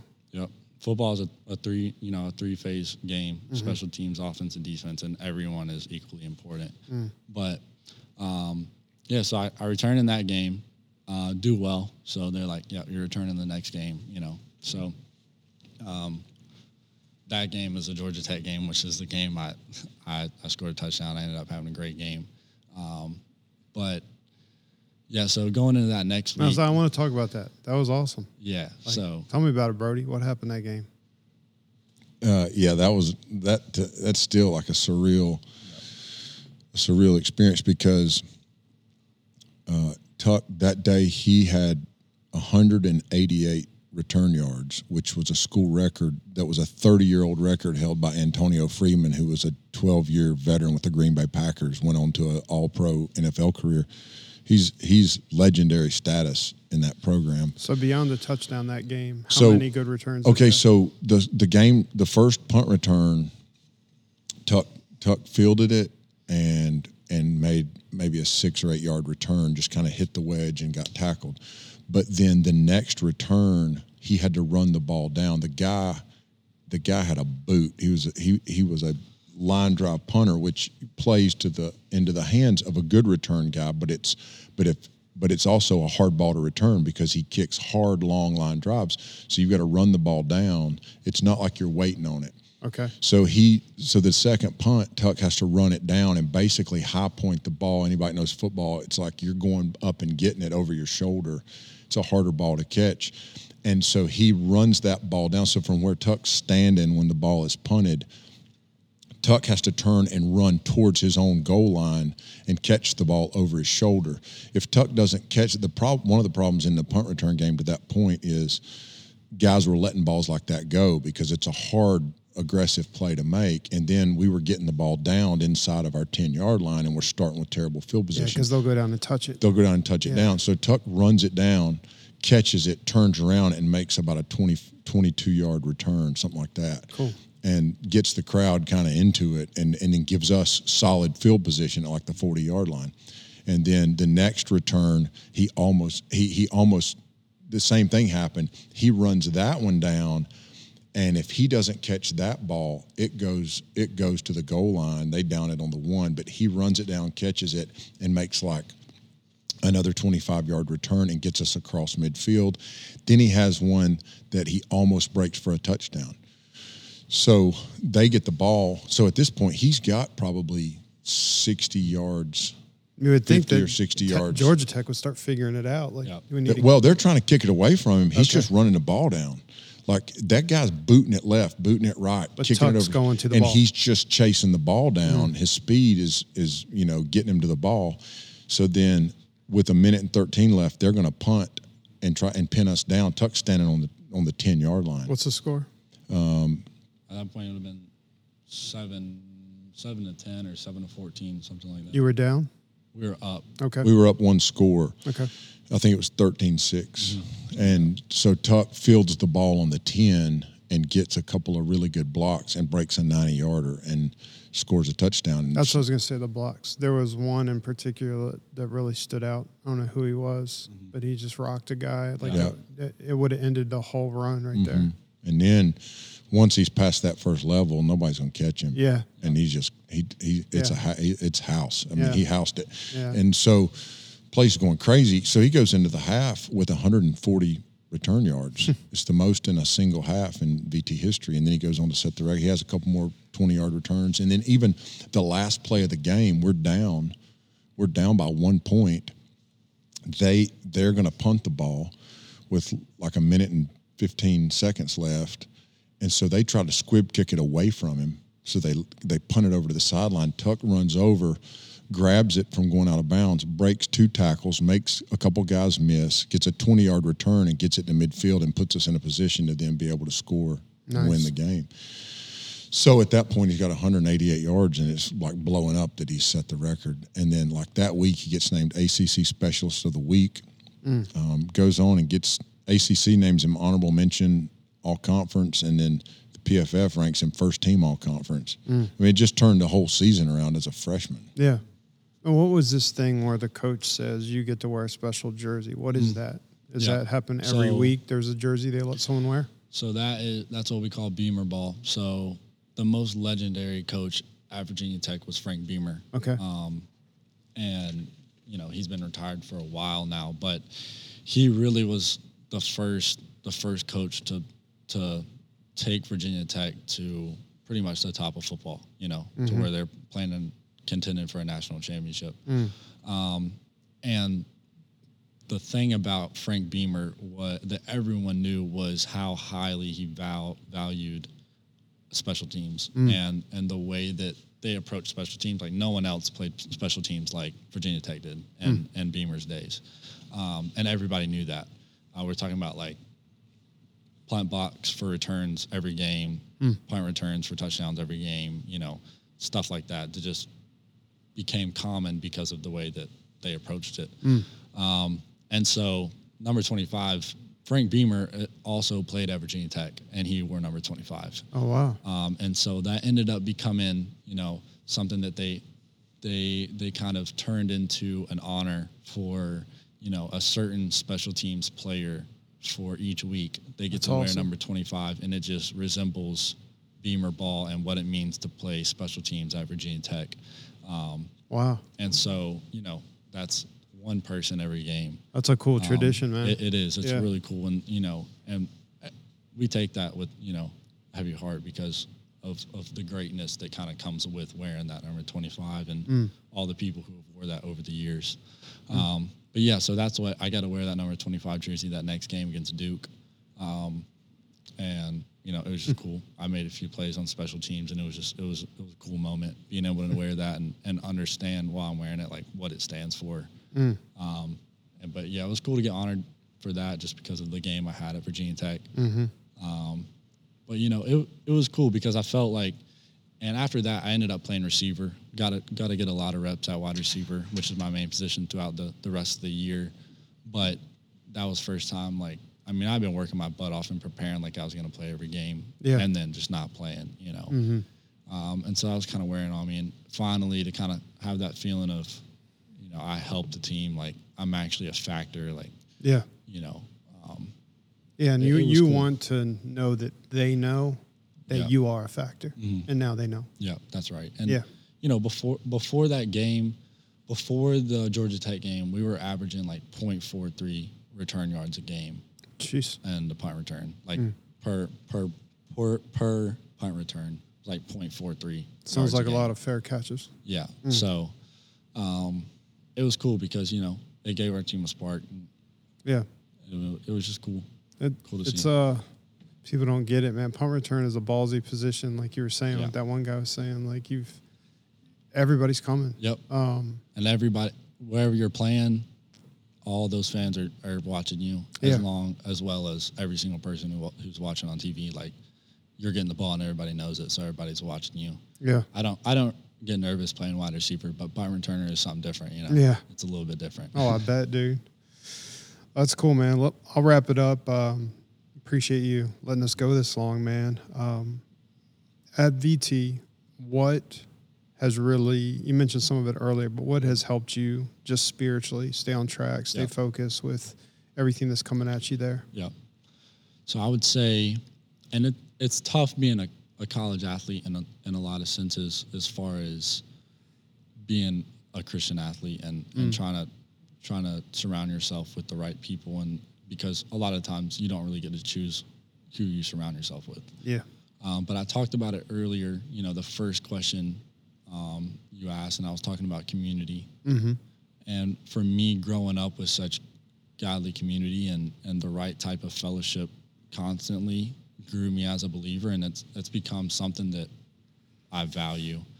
And for me at Virginia Tech, it became one of those things that going into Virginia Tech, I didn't really think that I would need it as much as I did. I knew it was going to be important, but the more time I was there, the more seasons I went through, spring, summer, fall, I realized like it's important, and it is I make it mandatory for me to have Christian fellowship and community. Yeah. Because I spoke about it once I got to speak, I'm one of the junior chaplains in our FCA, and Cool. that's what I chose to speak about because it means so much to me as far as my spiritual walk with the Lord. It's not something that just naturally happens. You have to seek it out. But seeking out Christian fellowship is completely, probably the most important part that I've come to realize as far as me actually being active in my faith outside of just my personal walk with the Lord and my quiet time. Yeah, because I see some people do that where they're like, it's just my personal faith, and I read my Bible and I pray, and I'm just like, man, that's going to be really hard to maintain right there. Yep. And then I like the fact that you said you have to seek it out. Yep. Because I was talking to one student, I remember, and it was like, well, I went to this one thing and I thought it was weird. And I'm like, okay, we don't quit. Yep. Like, I mean, these D1 schools, I'm sure there's a lot of different fellowships you could try to be a part of. So, that's right. Yeah. Most people don't. I think being at a secular college, a lot of people don't realize how much solid Christian fellowship there is. And you don't realize how much there is until you seek it out. And when I mean seek it out, I mean like you have to work to find people. But they're there. Yeah. It took me. And they don't want to be alone either. Exactly. Yeah. It took me kind of what you're saying. I went to multiple college ministries, like campus ministries, and there's a few I thought were kind of weird. Yeah, and I was like, cheesy or stupid. Yeah. I was like, this is not really my scene. People falling on the ground, kind of it's like, overly, and anyways. But so Brody falls on the ground a lot, Slay him. but it's for the wrong reason. But Go ahead. but I didn't quit. I kept seeking that out, and I've been there. When I really started to first find the fellowship that I'm starting to find now, and that I'm excited to go back to and look forward to building, because I was just starting to really find it. Like I'd been there for almost a year at that point when I was starting to find that. Daggone. And it was just multiple college ministries, multiple people where I'm meeting someone, we have a conversation. I'm realizing like there's good Christian, there's good fellowship here. Yeah. And when you're around people like that, it's iron sharpens iron, you know? And that's been something that I've come to realize like I need. Yeah. Not that you can't walk with the Lord without it, but I need that. Yeah. And so that's something that I'm going to seek out, continue to seek out, and it's only going to get better. Yeah. You know? And it helps you, man. Like it keeps you in check, the accountability, everything. Yep. So, yeah. It's every aspect of it. Well, man, I really appreciate you guys taking time to do this. I think it's going to be good. I may split it into a 2-part episode. We'll see how that goes. But I did want to just on a personal level say, from an outsider, man, I'm really proud of you, proud of what you're doing, your work ethic. I'm proud of the way you're trying to honor God. And I wanted to say, like, everything you've explained, and you keep saying sovereignty, trusting God. Yeah. I'm telling you, it's obvious that there's a favor on you, God's favor. Don't take that for granted. Yes, sir. Man, guard your heart. Dude, freaking guard your heart, especially as things elevate and as there's more attention. Guard that heart, honor God, keep living manly, because it's nothing to take lightly. I mean, I know that you're working your tail off, but everything ultimately comes from Him. And there were certain doors that opened that you're just like, we know who did it, dude. Yes, sir. So keep getting it done, man. Super proud of you. Brody, really just admire, man. You, what you said way back when you said, Tuck, I will not hinder you. I will not live vicariously through you, but I will do whatever to enable you. Like that right there is worth ending on right there. That's the dad life right there. So that's good stuff. Good stuff. Thanks, man. All right.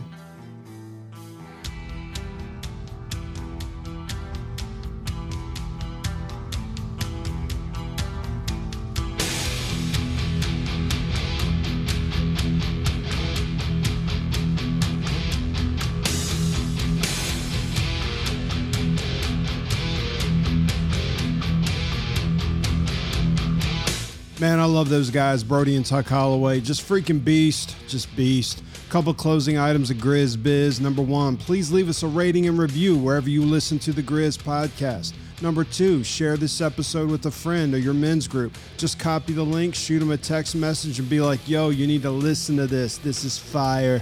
Number 3, support the show. You know, the Grizz podcast is an outreach and Narrow Trail Ministries Incorporated, and we would not exist without the support of the listeners just like you. So if we're being a blessing to you, be a blessing back to our nonprofit ministry. Even a $10 or $20 monthly donation, that's a big deal, and it helps us keep doing what we're doing. Go to narrowtrail.com, and click on the Give page. You can set that up. It's safe, it's secure, and it's easy. Number 4, if you'd like to connect with Tucker Holloway on social media, I got it in the show notes. It's Tucker Holloway 1. The numeral 1, Tucker Holloway 1. He's on Instagram and Twitter. I don't know where else he's at, but I know he's there. If you'd like to connect with Brody Holloway, he's on Twitter. I know that. It's Brody Holloway. Just one word, Brody Holloway. Also, check out the No Sanity Required podcast that he hosts. It is just good stuff. Fire. I listen to it. I'm a subscriber.